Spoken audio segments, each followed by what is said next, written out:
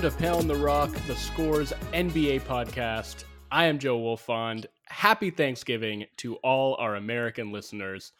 A rare off night in the NBA for the holidays. And joining me to fill that time is my co-host, Joseph Cacharo. Talk to me, Cash. Yes, happy Thanksgiving to our American listeners. For our Canadian listeners, I just want to mention off the top, you're probably all swept up in World Cup fever right now. So I do want to let you know, Canucks in Qatar. It's a soccer podcast from The Score that tracks and covers Canada's men's national team throughout their first World Cup appearance in 36 years. There have only been 6 episodes so far, and they are much more concise than the podcast you usually listen to by yours truly and Wolfond. So you definitely have time to listen to all of them before Canada's next match against Croatia on Sunday. Within the first few episodes alone, they've got interviews with current World Cup squad members Jonathan Osorio and Alistair Johnston, both of whom played versus Belgium in the opener, by the way. So once you're done with this episode of Pound the Rock, do me a favor and go subscribe to Canucks in Qatar, wherever you get your podcasts. I've been listening to the pod, not just because I work for The Score or as I'm a soccer fanatic, but because it's actually great content and very insightful too. So definitely recommend that for all of our Canadian listeners or anyone interested in the Canadian men's national team. And if you're interested in NBA ball, hopefully we've got approximately 45 minutes today to entertain you and get you through this gamesless day, unless you're listening on Friday, in which case there will be games.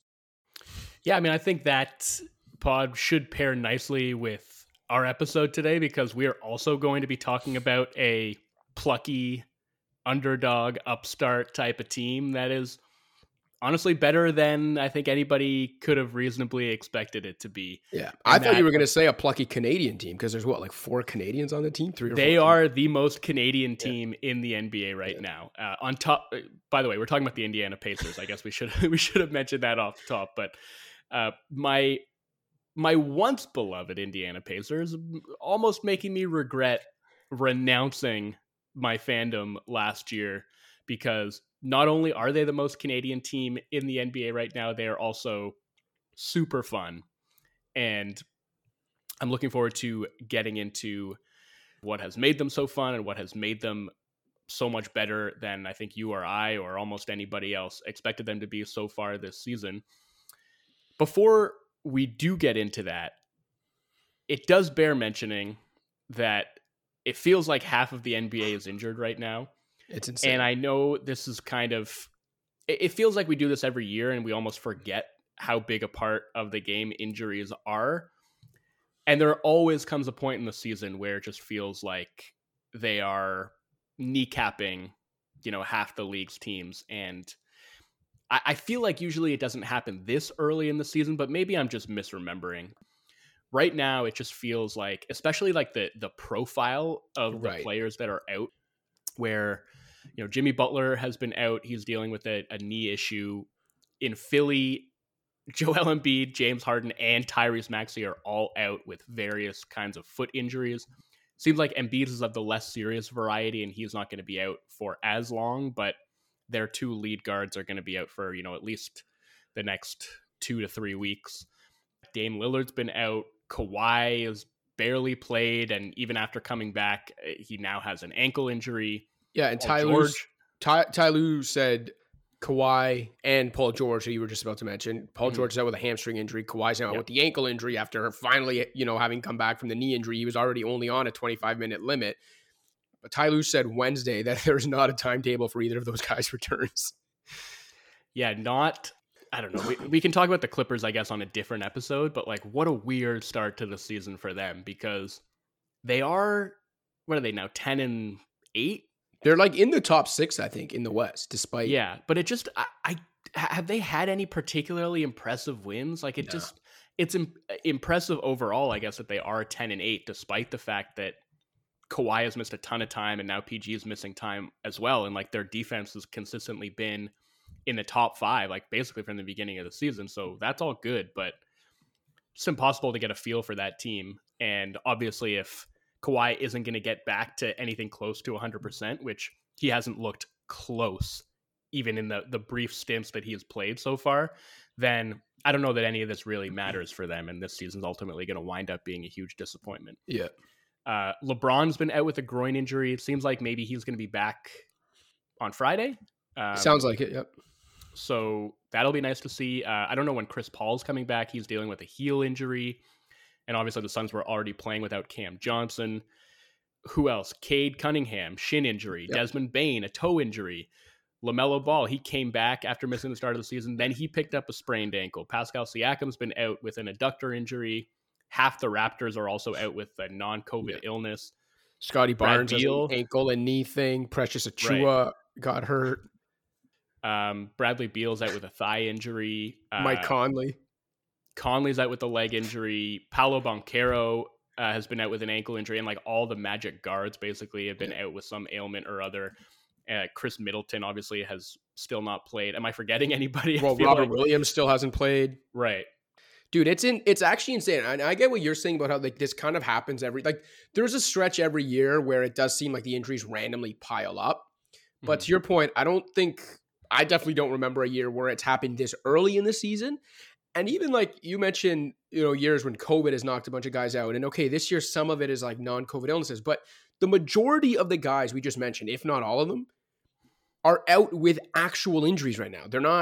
It's not illnesses. It's not, and most of those guys, other than Robert Williams and Chris Middleton, we're not talking about guys who just haven't played yet. Like we're talking about guys who started the season and within the first 5 weeks have suffered injuries that have required them to miss multiple games. And those are just the starrier names that we just ran through and took 2 minutes to run through just their names. That doesn't include some like other rotation. Like I think Sadiq Bey now is out in Detroit. Like there's just like a bunch of guys out around the league. And it's a bummer from, viewer, like fan perspective, obviously a bummer for the players themselves and for the teams. And I think it also makes it tough to kind of take too much from some of these early season matchups and to take too much from like matchup data in general when it's like half the games being played right now, it's almost like mulligans for some teams. It's like, well, they don't have anyone, right? Or like, it's so hard to make any kind of sweeping judgments. And it's already hard to do that early in the season anyway, let alone when,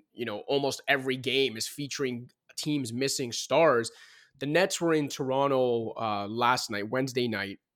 They played the depleted Sixers on Tuesday in Ben Simmons' return game and somehow lost that game. They came to Toronto the next night, played the Raptors without Siakam, Van Vliet, Achiuwa, Barnes, and I can't remember who else I'm missing.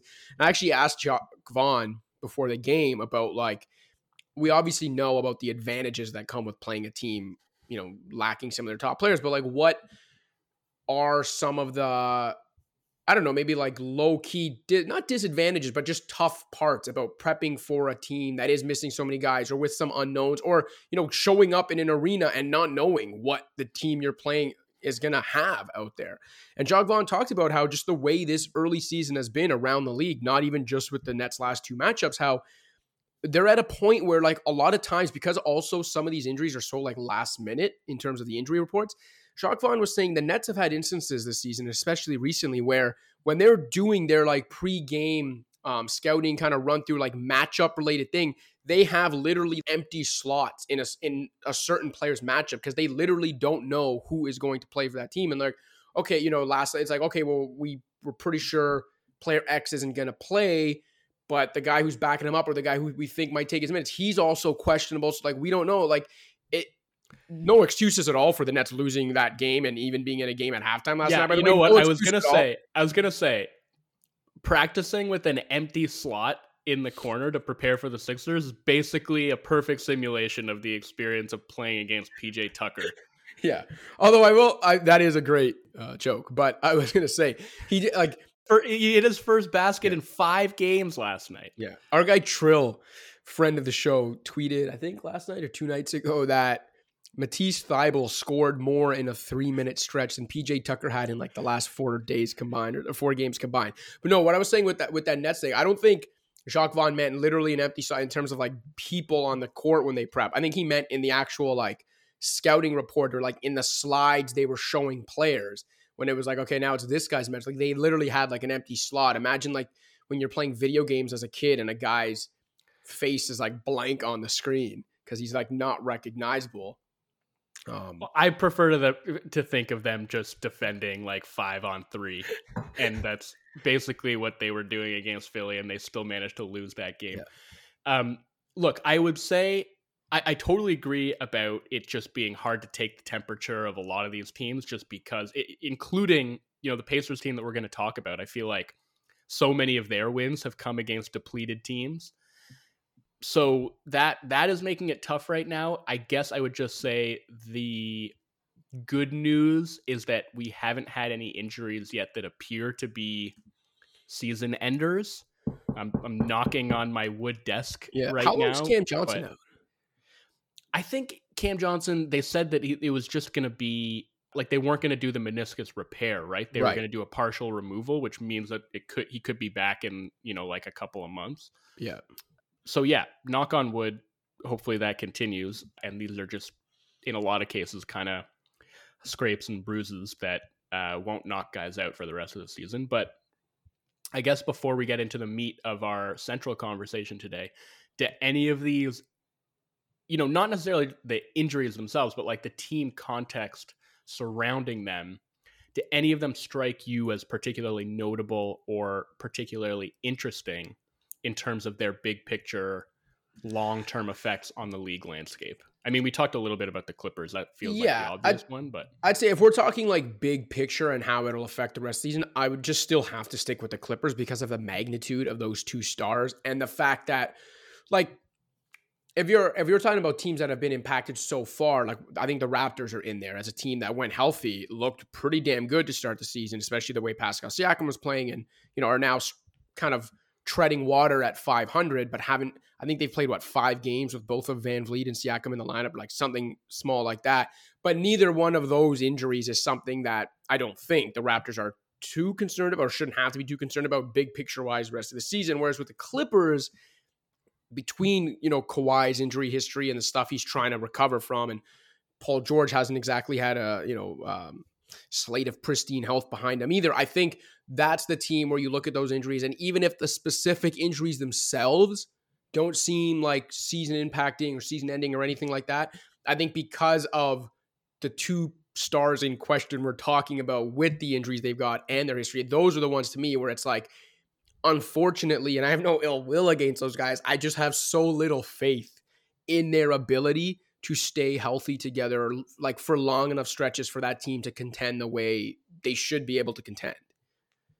yeah, I mean, I'm really curious to see in Portland. Like, I want to get a bigger sample of them defending with Dame in the lineup, because I definitely feel like they can, I've said it before, I continue to believe, I don't think they can do it to quite the level that they've done it so far. But I know that they can defend when he's not playing. And obviously there's, in conjunction with that, a downturn at the offensive end.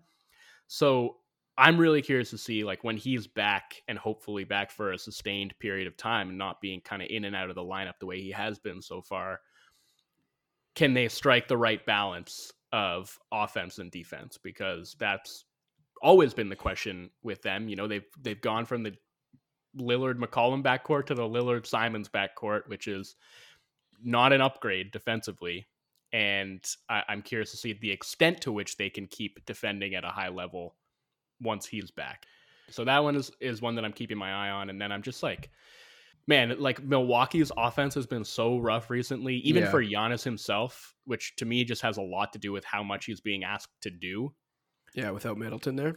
I really want to see that team get whole. And I think people sleep. It's crazy to say, because we're talking about the lead ball handler for a team that won the championship 2 years ago and very well might have done so again if he hadn't gotten hurt last year. But somehow people still just sleep on the importance of Middleton to that team and how much him not being there, like the downstream effects of that, the way that it affects Giannis, the way that it affects Holiday, like everybody sort of has to take on a little bit more. And I don't know where their offense is at now. I think it was 22nd last I checked. Their defense is so elite. Like, their offense doesn't even have to be top 10 for them to be a contender, right? But I actually think, with Middleton in the mix, him playing at his best, at least, it has a chance to creep up into that territory just by allowing Giannis to shift into more of an off-ball role, like be more of a dive man and pick and roll, like take advantage of the gravity of players around him, which he's just like not really getting the benefit of right now. So yeah, I don't know do you know what the timetable is on Middleton? Like, is he expected back? I think they actually just assigned him to their G League team. Oh, right, to the Herd, right? Yeah, so that seems to mean he's going to get some conditioning in, which is great news for him and the Bucks. I agree with you on people still somehow sleeping on, like, he remains one of the most underrated, consistent stars of his generation. Like, I just like, he's in the lineup. You pretty much know what you're getting from him. He's done it for years now. He's an all-star. Like, he's been paid, and yet, he's won a championship. He's been the lead kind of shot creator on a championship. Not the best player, obviously, and not the numbers-wise the best, the way Giannis would be, but in terms of, like, individual shot creation, the number one guy on a championship team. And yet people still sleep on his impact. Yeah. Real quick before I just want to say the silver lining of him being out is Marjon Beauchamp has gotten a chance to start and play big minutes for them, and he's been super active defensively, creative passer, like pretty fearless as a driver, really good in transition. I think he fits what they're trying to do so well, and I think this is where you kind of get obviously you want Middleton back as soon as humanly possible, but this is the kind of thing where down the road it might come to be viewed as like a blessing in disguise, because you got that guy those reps. You helped build up his confidence and continuity with the rest of the roster. And so come playoff time, you actually have a lot more faith in your ability to play him and his ability to hold up in high leverage spots because of the experience he got early in the season. Yep. I was going to say, just a quick note before we kind of wrap this early season injuries portion of the episode up, but 18 different teams have had 8 or more different players already sidelined so far this season. So like not including obviously DNP-CDs or like any, like whether it was illness, injury, whatever, guys actually sidelined for at least a game. 18 different. So more than half the league has essentially had more than half their team miss at least a game due to injury so far this season. The Magic so far lead the league in terms of man games lost due to injury by 33 games over anyone else. They've missed 100 games, lost 100 games due to injuries or injury-related absence, illness, whatever. The next most, I think they've also just lost 100 games. Yeah.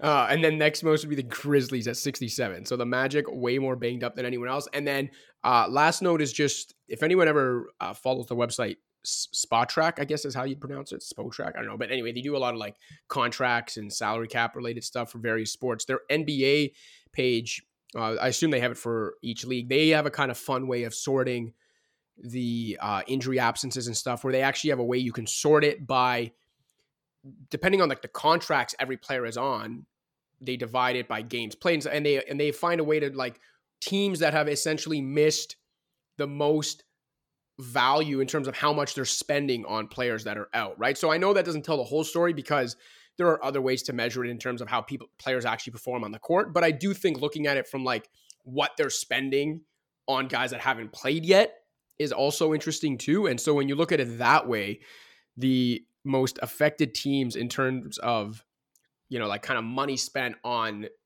games missed, Milwaukee, then Orlando, then Memphis, then the Clippers, then the Raptors. Now, the interesting thing is that 4 of those 5 teams are at least 500. The Magic are not, but those other 4 teams have somewhat survived these early season injuries. And I do think that's interesting, because if the Bucks, Grizzlies, Clippers, and Raptors do get healthy, I think, each one of them can obviously factor in as the season plays out. But then that's another thing where you're like, oh, wow, these injured teams have kind of treaded water, but they're also just beating other injured teams. Yeah, so what does it really mean? Fair enough. Okay, let's leave that there. Let's take a quick break. We'll come back and we'll talk about those Indiana Pacers. What's up, Pound the Rock listeners? Just a friendly reminder to rate, review, and subscribe to the show on iTunes, SoundCloud, Stitcher, Spotify, or wherever else you get your podcasts. You can also check out the Score's Fantasy Football podcast with Justin Boone. And in case you haven't already, download the Score app, available on iPhone and Android. That's where you can find all of our featured content, as well as live scores, updates, and breaking news. And don't forget to check out the Score's YouTube page for an informative yet lighthearted dive into the sports world's trending topics. Now back to the show. All right, Cash, you are writing about the Pacers right now. I am very jealous of that because, like I said off the top, this has been one of the most fun teams in the league so far, and a team that was once close to my heart that I renounced, and I can't go back. I can't waffle. The Kings are my team now. And I'm, especially when those two teams are now going to be basically linked forever by the Haliburton Sabonis trade, which to me is looking very much like a win-win. Hard to dispute. Listen. Okay, win-win in the short term. Win-win in the short term. Here's what I said at the time, and I will say it again. And at the time, I Sabonis was a better player than Haliburton. I don't know that you can say that that's true anymore. But at the time, what I said is in a vacuum, short term, it's totally fine. But when you're trading a guy who is a second-year player on a rookie scale contract, it's just you're not operating in a vacuum. Like, the short term is not really what should matter. But I think as much as Haliburton is looking like a star in his third season in the league, I do think Sabonis fits in Sacramento a lot better than Haliburton did and is unlocking things for that team that wouldn't have been unlocked otherwise. And if they can keep him, beyond his current contract, then I think it could wind up being a win-win. But I think it's hard to argue that it hasn't been a complete home run from Indiana's side of things. Yeah. So that's worked out great for them. They're 10-7 right now with, I think, the 8th best offense in the league. Top 10 point differential. The defense have been, I think, they're 19th in defense. Yeah, below average. They're playing ultra fast, bombing a ton of threes, playing a lot of lineups with 4 smalls out there, along with 1 big man. Usually asking Miles Turner to clean up a lot of messes. And those lineups are doing basically what you'd expect them to, right? Which is cooking on offense. And like I said, playing with a lot of pace and shooting a lot of threes. And then also allowing a ton of shots at the rim, a bunch of offensive rebounds, and they're fouling like crazy. So there are always trade-offs with playing that style. But again, that makes them a really fun watch. And for a team that is young and wasn't really expected to do anything this season, I think it's interesting to look at that and wonder. And this is what's most interesting to me, because at the end of the day, this team is not going to do anything meaningful this season, apart from just play fun basketball, which I don't want to say that's not meaningful, but I mean, they're not going to win a playoff series if they get to the playoffs at all, which I don't think they're going to. Agreed. So this season to me is much more about figuring out, what all this portends or how it will shape the team's vision moving forward. So I'll kick it over to you then, because I know you are writing about them. What do you think in terms of what does this season mean? The way that they've played, the style that they've played, what does that mean for how this team can or will take shape in the next few years? I think the biggest takeaway early in the season, and it's something that, you remember conversations we had about Haliburton. I've always been a big Haliburton fan. I'm not going to say I saw this from him coming in year 3, but I was always high on him. I loved the trade from Indiana's perspective. And I think what this early season has probably showed them, and even if they might not want to admit they're buying this much into it, a month into the season, but I think the biggest takeaway for them should be that they've got a foundational star now. Now that doesn't mean when I say foundational star, that doesn't necessarily have to mean Tyrese Haliburton's going to be the best player on a championship contender in 2 years. That's not necessarily what I mean. But they very clearly have a foundational star who, by the way, is still on his rookie scale contract, that they should be very confident in is going to be a pillar, not necessarily the pillar, possibly the pillar, but one of the pillars of the next great Pacers team that they can keep and mold teams around and mold offenses around, because he's that just dynamic of a point guard and lead offensive player. And I think that is big because, look, as much as, you want to talk about tanking for a Wembanyama or a Scoot Henderson or whatever, or tanking in any year and getting, the guy at the top of the draft. I try to remind people of this every year, but the number of true franchise changers in a draft, the guys who are actually going to change your franchise like that, are very few and far between. And there are a lot of years where there's not even one of those guys. There are all-stars in every draft. There are guys that end up becoming all-NBA. But true franchise changers, aren't guaranteed in any draft. And even in one where there could be a couple of them, you still need the luck of the lottery, even if you're the worst team in the league. And so when a team that is very much now invested in a rebuild, like a true rebuild for the first time in a long time, discovers that they've got like one of those foundational stars, that is a win. I don't care if they meant to tank and end up with the 9th pick. To me, it doesn't matter. If within that season, they've established that they've got one of those foundational stars, that's a win, and they're already ahead. And I think that's what's so promising about this season for the Pacers, is that to me, Tyrese Halliburton looks like one of those guys. You know, Benedict Mathurin, we talked about in a Make or Miss segment a couple weeks ago, and I talked about how like he's in contention to pull a Ben Gordon, which is win 6th man of the year in his rookie year. Whether he does that or not, it's been one of the more impressive scoring seasons from a rookie that I can remember, especially when coming off the bench. Like Mathurin and Halliburton being on their rookie scale contracts gives them something to start building with. And even Miles Turner having literally a career year, like Miles Turner, he's been around forever, and it feels like he's been around forever, and it feels like he's been in trade talks forever, but he's still only 26. And sure, like, look, if you get blown away by some offer for Miles Turner, you do have to think about that just because of where the Pacers are in their timeline.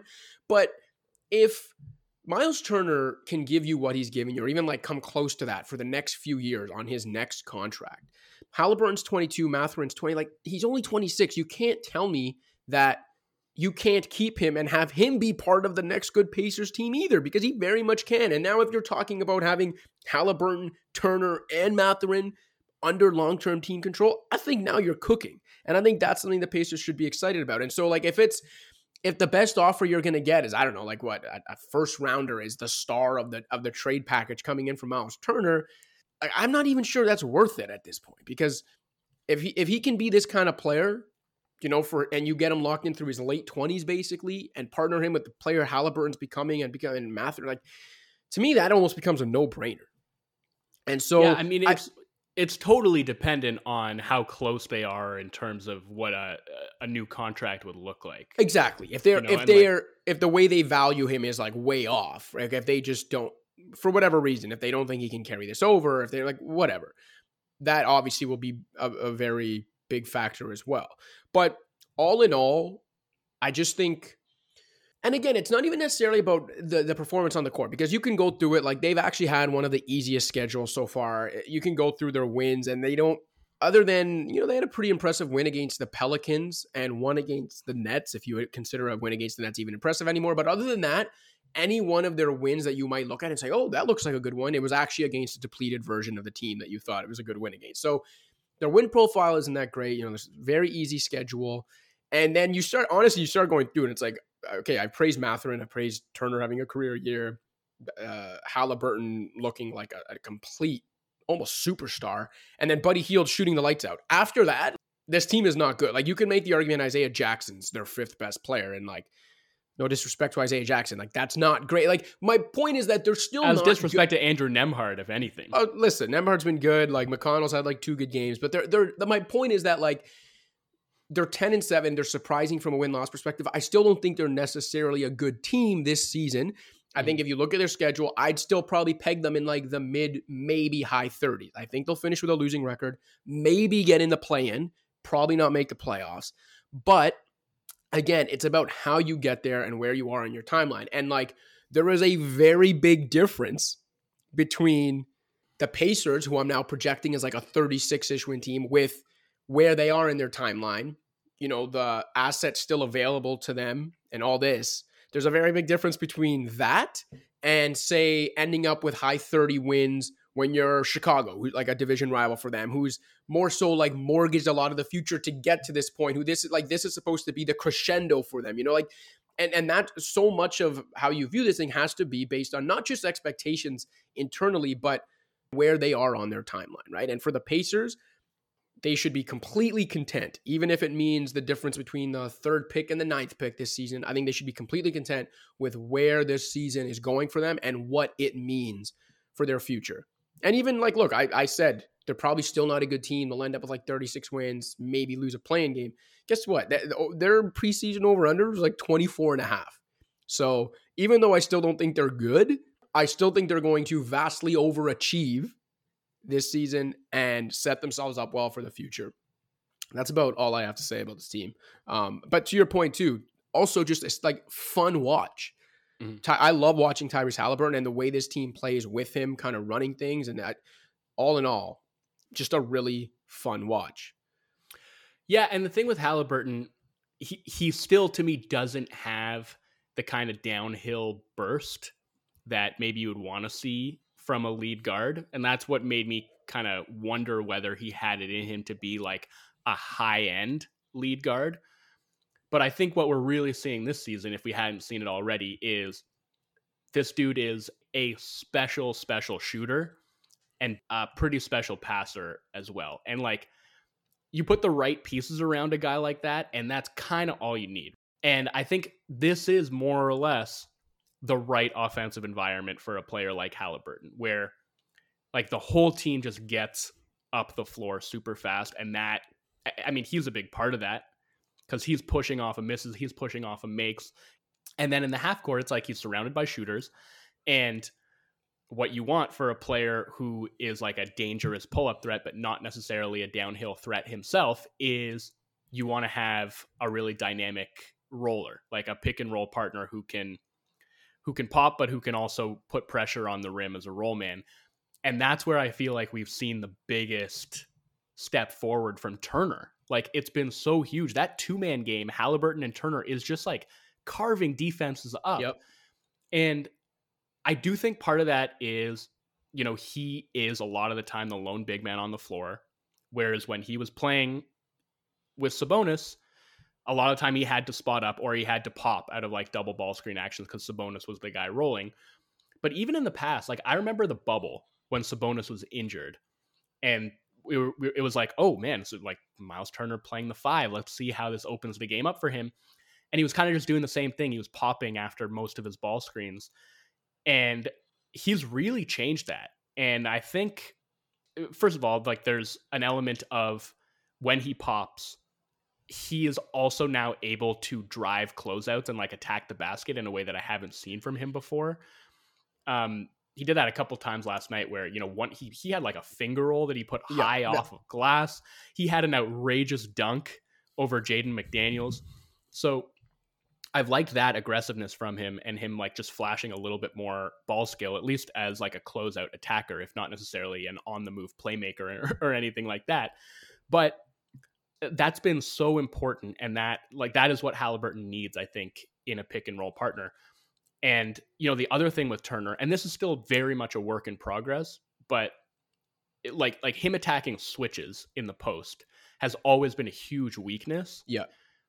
And this is something that I've talked about with Towns before too, where bigs whose instinct is to pop out of the pick and roll, it becomes really difficult for them to exploit those mismatches on switches because then you're catching the ball like 20 or more feet away from the basket. And so if you want to attack that mismatch, either you got to like try and jostle for position and get a repost, and then you're really eating valuable clock, or you got to try and back them down from really far away, and that's going to be very difficult to do.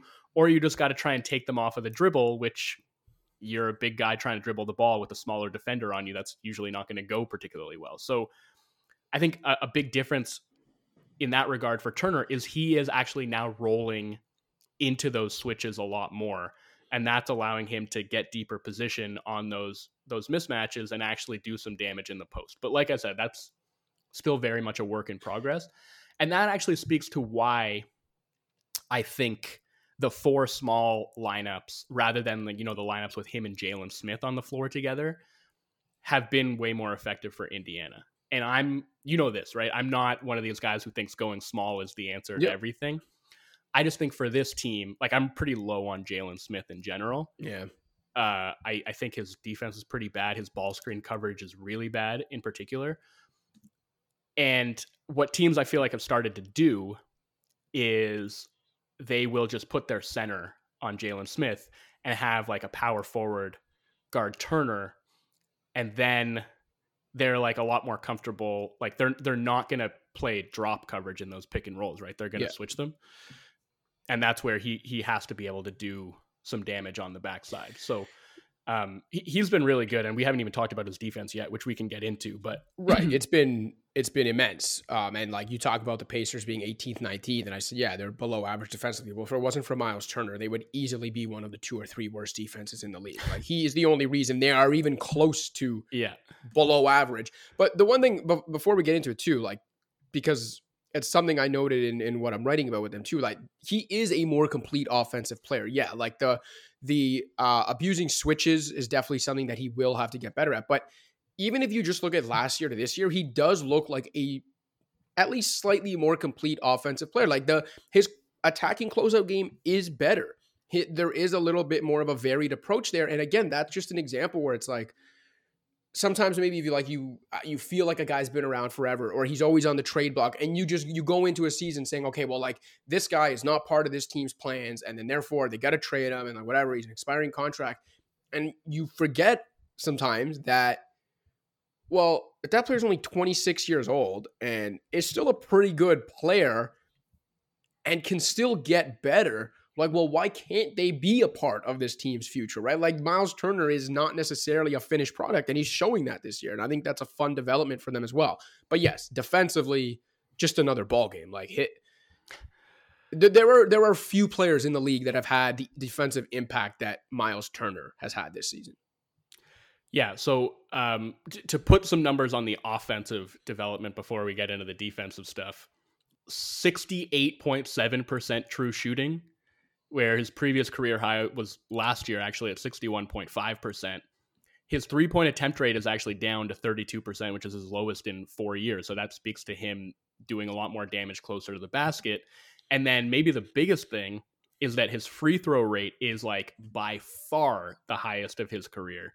It's at 9.4 per 100 possessions, which his previous career high was 6 per 100. So just all in all, playing a lot more like an actual big man rather than just, kind of like an oversized 3-and-D guy, essentially. And then defensively, so you mentioned, without him, this would be one of the 2 or 3 worst defenses in the league. And I mentioned that, them playing small and not really having any particularly good individual defenders on the perimeter. Like, I can't even think off the top of my head who the team's best perimeter defender is. Whoever it is, they're not very good at doing it. I'm serious. Like, no, I know. So they're, again, allowing a ton of shots at the rim. They have a lot of coverage breakdowns and just blow-bys on the perimeter. And you look at the numbers, they are allowing the 3rd highest opponent rim frequency in the league, but the lowest opponent rim field goal percentage in the league. And that's basically all Turner. Like, if you look at his numbers specifically, opponents are shooting 51% at the rim against him. And that is with him defending 9.2 field goal attempts at the rim per game.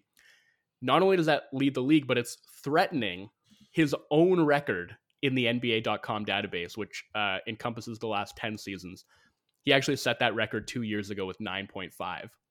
So I'm trying to think, like, would you say that he's just been straight up the best rim protector in basketball so far this season? Like, it's him or Brook Lopez. Right? I was going to say, the only one that could maybe take that crown from him right now is Brook Lopez. Yeah. But pretty good company to be in. Yeah, and like I think both of those guys actually have been better rim protectors than Gobert this season, which not that Gobert has been bad by any means, but those two guys have just been really good. And then just a quick point on Mathurin. Man, what a find. Like, oh my God. First of all, like they do such a good job of getting him the ball on the move where he's just like slingshotting around a down screen on cuts. Like it's clearly a priority for them to get him the ball moving toward the basket. And that's why, I mean, his free throw rate for a rookie wing is in the stratosphere.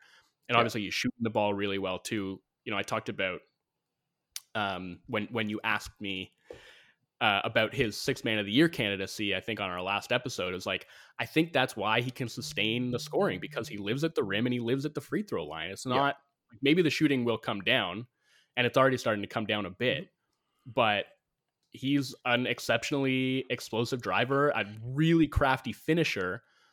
And in terms of what he's able to do as a movement shooter, like they had this baseline out of bounds play last night where the whole play was just, they had 4 guys standing on like the ball side of the court essentially. And it was just Mathurin in like the opposite corner. And the whole play was just him sprinting right through the paint to like the ball side corner and taking the inbounds pass. And like in one motion, he catches it, turns and squares up, sets his feet, and hits a 3 for an and 1. Like that was the whole play. I can't remember a rookie getting to the line like that, like drawing fouls. Yeah. Well, Boncaro, right? Who's doing it at an even higher level. Yeah, exactly. Well, I mean, if you're going to compare him to arguably a guy who might be the greatest player ever, then that's pretty impressive company. But no, in all seriousness, when you talk about Mathurin and his just ability to live at the rim, that downhill ability of his, being able to drive through a defense, get to the free throw line, like the lead ball handler that he complements really well? I do. It's Tyrese Haliburton. Like, this is a really perfect pairing going forward, man. And they're 22 and 20. And again, it's just part of why, like, it's not about buying too much into the record, like what they could be this year. It's about being very excited about the future they are starting to find, and how, last year they didn't actually mean to tank, and they ended up basically tanking. And they didn't end up with like a top 2 or 3 pick. Mathurin was what, 6th, 8th? I don't remember now. 6, right. So it's like last year they almost inadvertently tanked, didn't get the pick they would have liked, and then still ended up with a stud out of it. And then this year, when they probably meant to tank, they're not going to be able to, because that guy and a couple others are helping them avoid the tank, but their future's still set up well. So it's all just very ironic that this is how it turned out for a franchise that historically has never wanted to tank. It's like the Pacer way, and inadvertently they've continued along the Pacer way, and looks like they will build the next competitive Pacers team, having done it again. I mentioned, I think on the pod last year around the draft lottery, when the Pacers picked in the top 6 last year, it was the first time since I think like 80. I got to go back now and see what the number. It was like sometime in the 80s. Yeah. Right. It was like over 30, 35 years since they had even picked in the top 6.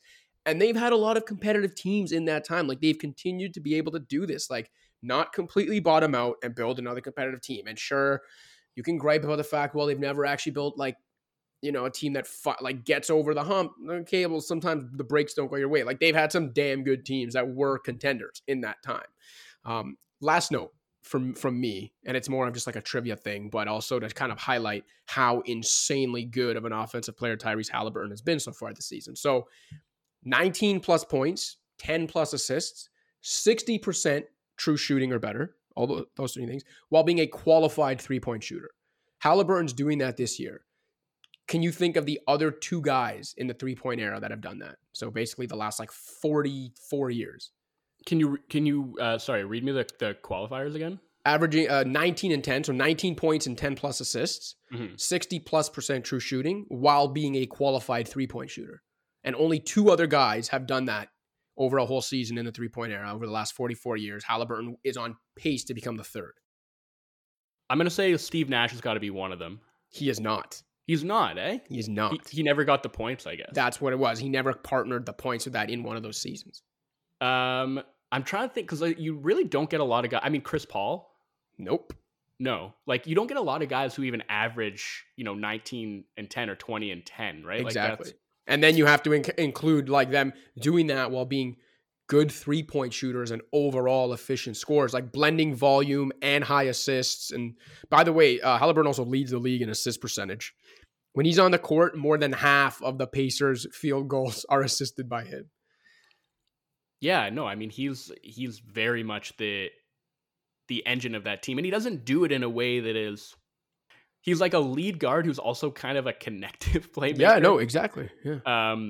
Anyway, I'm just running out the clock here because I can't think of who these guys are, and it's going to drive me nuts when I hear them, because I'll just think about how I miss. I think one of them you'll think it'll drive you nuts. The other one I think might surprise you. James Harden.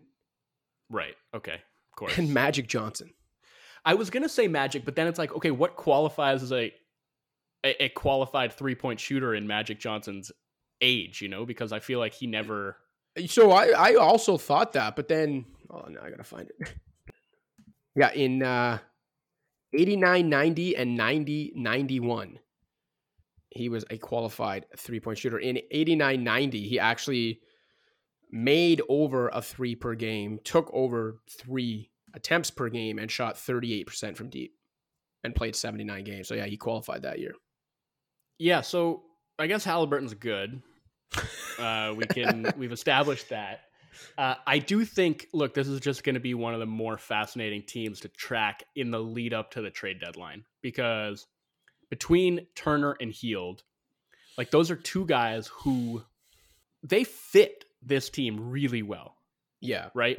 But the question of whether they are part of the long-term vision, whether the Pacers would or should consider trade proposals for those guys that maybe shift the team's window a little bit more toward the long term. Not that, I mean, again, you mentioned Turner's what, 26? 26, yeah. I think Hield is more the one that, if you can extract a first round pick somewhere, I think you do that. Turner, I think it has to be much more of a no-brainer haul to move him. Yeah, so with Turner, it's like they just don't really have a way to replace him, right? Like barring an epic tumble to the bottom of the standings, or I guess an epic rise to the top of the lottery. Like it would be really hard to replace what he does, especially if he just is this guy on offense now. So that's going to be really interesting to see. And is Hielden expiring, or he's got another year left? He's got another year left, although I'm not sure it's hold on a sec, because I don't know. In that case, I don't know. I'd almost think it makes more sense for them to hang on to him, just because I think, the sort of league-wide consensus on Hield is tough to gauge, and I don't know whether another year at like $20+ million, like, is that a good thing? Is that something the teams are going to pay more for, or would they actually give up more next season when he's expiring? Buddy Hield has 1 year left after this. Next season he's set to make about $19.3 million in what will then be his expiring year. Yeah. Anyway, okay, let's leave that there. Yeah, we pacer it out. I think so. All right, let's do a quick make or miss and then get out of here. Sounds good to me. All right, I'm going to start us off here. The Southeast Division, Cash. I was watching a little bit of Heat Wizards last night. That was a game with some stakes, right? The Wizards, I think, coming into that game were tied for the Southeast Division lead with the Hawks. For the second season in a row, the Wizards have gotten off to the league's most fraudulent start. And it was, it was decently entertaining. Wizards are playing some pretty solid ball. The Heat are banged up, but they always give it 110%, no matter who's on the floor for them. So it was all right, but I'm just thinking, like, man, this is some underwhelming stuff, and like, especially with the Hawks and how up and down they've been and how confusing they've been. And that's something we've obviously talked about on this show a couple times. So I'm just looking across the league and I'm thinking, is this the worst division in basketball right now? What do you think? Is that a make or a miss? That is a prime Shaq era backboard breaking dunk of a make. Because not only is it the worst division in NBA ball, it is the worst division by a country mile. The Hornets, without LaMelo especially, are terrible. The Magic, for as frisky as I think they can be going forward, and as much as I love Paolo Banchero, are at the moment terrible. The Heat, part of it is that they're banged up, but they're also a little over the hill and are not, even what the most optimistic Heat observer might think they are. The Wizards, as I've already mentioned, to me are off to the league's most fraudulent start and will slowly fade down the East standings again and will not be, I don't think they'll even get in the play-in. That leaves just the Hawks, and of the teams that, I don't think they're bad. I think they're good, but out of the East's good teams, they're the least trustworthy to me. So you go through it and I don't think there's a true blue great team in this division, not a single one. And there's a lot of bad in this division. So yeah, it's a great call. That's a make. Yeah, I mean, where are we at with the Heat right now? Obviously, they've been playing without Butler, so again, it's hard to gauge. And Bam missed some time too. He's been back and actually playing quite well. I think Lowry had a tough start to the season, but been playing well lately. Yeah, you know how Lowry leads the league in minutes right now? Yeah, that's wild, man. And that obviously speaks to the injuries that have piled up and just their lack of depth. Like that's kind of And to me, it's just concerning for a lot of reasons. I think I mean, I think we were both in agreement. We already had the Heat potentially falling into the play and coming into the season before any of these injuries started piling up. I think that's probably where they end up. And I just think that's not, well, obviously it's not a good place to be, but that's especially not a good place to be for a very old team that does not need any extra road bumps on their way to trying to contend. So yeah, they're in trouble.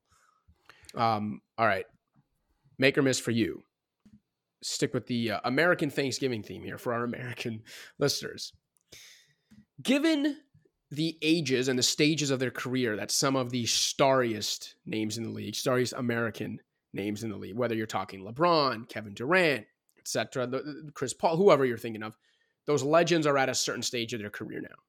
And given the defensive difference between the player I'm about to mention and Steph Curry, who otherwise I think would be known as the best American player right now, make or miss, Jason Tatum is now the best American basketball player on the planet. It's a miss, but only because Steph Curry exists. Yeah. Like, I'm fine with that. I think I would feel pretty comfortable putting him, not by a significant margin, but I would still feel comfortable putting him ahead of Durant at this point. Just because Tatum? Because of the defense. Yeah, like I agree. I'd go Curry 1, Tatum 2, but I think Tatum's like now entered that conversation. Yeah. But like, man, Steph is just still so ridiculous. And the thing that I ultimately have worried would catch up to him and just make him less effective as he got older was, it's not just about like having the legs and the lift on the jump shot. Like, that's doing what he does is obviously very hard to do, like taxing on his body, but it's really about how relentlessly he continues to move off of the ball in every single possession. Like, that is what makes him so good. And he's still doing it. Like, he still has what appears to me to be the best endurance in the league, despite being, what is he now, 34? Yeah. The fact that he can keep doing that, and I know like he doesn't play as many minutes, I guess, as some of the other stars in the league, but he's just indefatigable, man. Like, he just doesn't seem to get tired ever. And he continues to run defenders in complete circles with his completely unpredictable off-ball movement patterns. And as long as he can keep doing that and shooting the way that he's shooting, I honestly think his dribble drive game right now looks as good as it ever has. And that's something that carried over from the playoffs last year. I mean, I think in spite of the defensive gulf between those two players, as you laid out, the way that Steph warps the court with his offensive brilliance still puts him a notch ahead. I agree. But I think Tatum's made a strong push and a strong case. I just think as long as Steph's around and still doing what he's doing, I don't know. It's going to be hard to take that mantle from him. Yeah, it's also going to be hard for any other word we speak today to take the mantle of Joe Wolfon's word of the week from indefatigable. Still waiting on that dictionary sponsor for the podcast, by the way. All right. Okay, Cash. My next one for you. The Minnesota Timberwolves have won 5 straight to improve to 10-8. Now, let's lay out some caveats. The teams they beat: the Cavs with no Donovan Mitchell, the Magic, who wouldn't have been an impressive win anyway, but they did it with no Paolo or Wendell Carter. They beat the Sixers with no Maxey or Harden. They beat the Heat with no Butler or Tyler Hero. And then last night, they beat the Pacers, a pretty healthy Pacers team, in actually quite impressive fashion, I thought.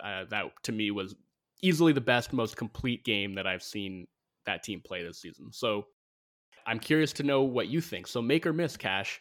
Minnesota has actually turned the corner and will perform like a top 6 Western Conference team from here on out. Okay, off the top of my head, I'm going to call it a make. Because my definition of turning the corner would just be that they could perform like a top 6 West team and be a playoff proper team the rest of the way.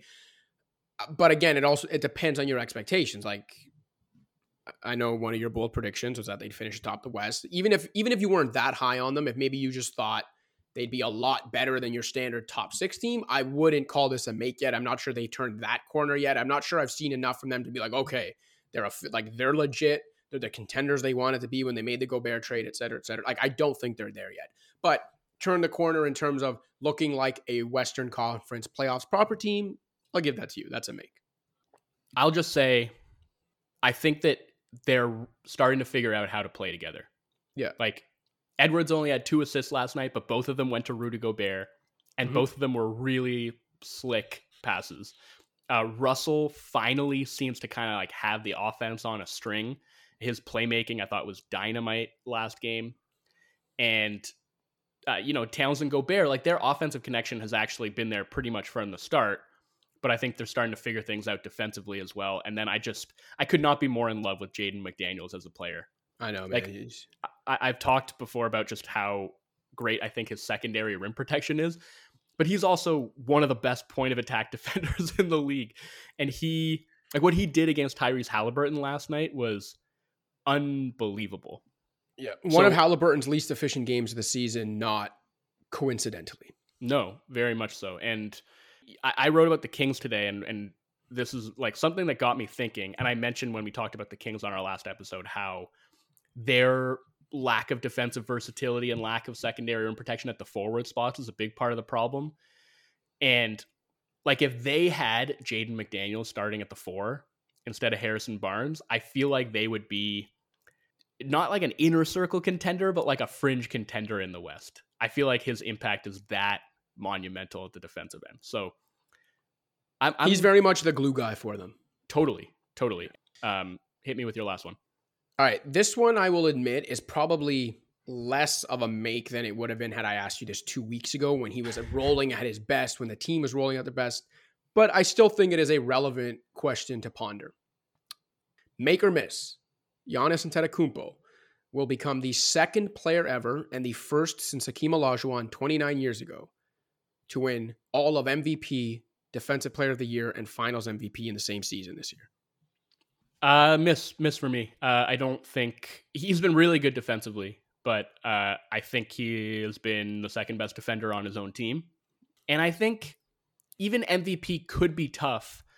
Even if this isn't fair to him, like his efficiency has kind of been in the toilet for the last couple of weeks. Yep. And like, we talked about Middleton off the jump and how that's affecting him and the offensive load he's having to carry. I think the last time I checked, he had the highest usage rate in the league. I don't know if that's still the case, but like for him to have a higher usage rate than Luka Doncic, yeah, it's pretty nuts. Is insane. So obviously that's going to affect his efficiency and just sort of make things more difficult on him in general, including at the defensive end. So I don't necessarily think it's fair, but I do think ultimately when we look at, the statistical case, he's maybe going to suffer for that and have a hard time winning MVP over somebody like Steph, or somebody like Tatum or, whoever else is in that mix right now. But I haven't changed my mind about him being, the best player in basketball. Right. But I think to actually pull all that off is going to be a huge challenge. Yeah, I'd agree with that. And I actually think that of the three, I would argue that Finals MVP is actually his most likely of the three this season. And that's not saying it's like percentages wise. Right. It's not like, because again, even in a standard season, like the favorite has, maybe like a 30 to 40%. Like, and that's the most overwhelming favorite. That's like Prime Warriors area. This year, the favorite is probably like a 15 to 20% chance of winning the title. So even if you consider them the favorite, like them actually winning and him being there and winning Finals MVP would still not be a likely proposition. And yet I'm still saying I actually think of those three, it might be his likeliest this season. Yeah, I mean, that's an interesting case. Because it's contingent on them winning the title, I would still say if I had to pick, then MVP is probably the most likely one. Although maybe it's Defensive Player of the Year just because I feel like the Bucks probably will end up with the number one defense in basketball, and a lot of voters might attribute that to him. Yeah. Well, if it went by merit, then and you wanted to give it to a Buck, it would be Brook Lopez, in my opinion. But yeah, but I think that there's still this perception that what Brook does is easier and that he's like a little bit more one-dimensional, where, he's in his drop, his job is a little bit more simplified than what Giannis does, and all he has to do is protect the rim. I obviously think it's a lot more nuanced and complex than that, and I hope that Brook ultimately just wins it, because I think so far this season he's been the most deserving guy to me. But I wouldn't be shocked if Giannis won it over him, if the Bucks do wind up with the best defense at the end of the year.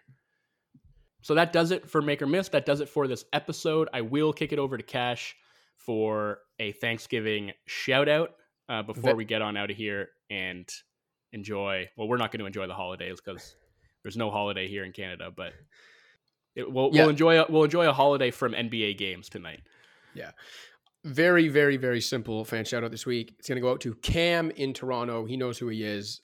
Big supporter of our show. Keep it simple. Cam in Toronto.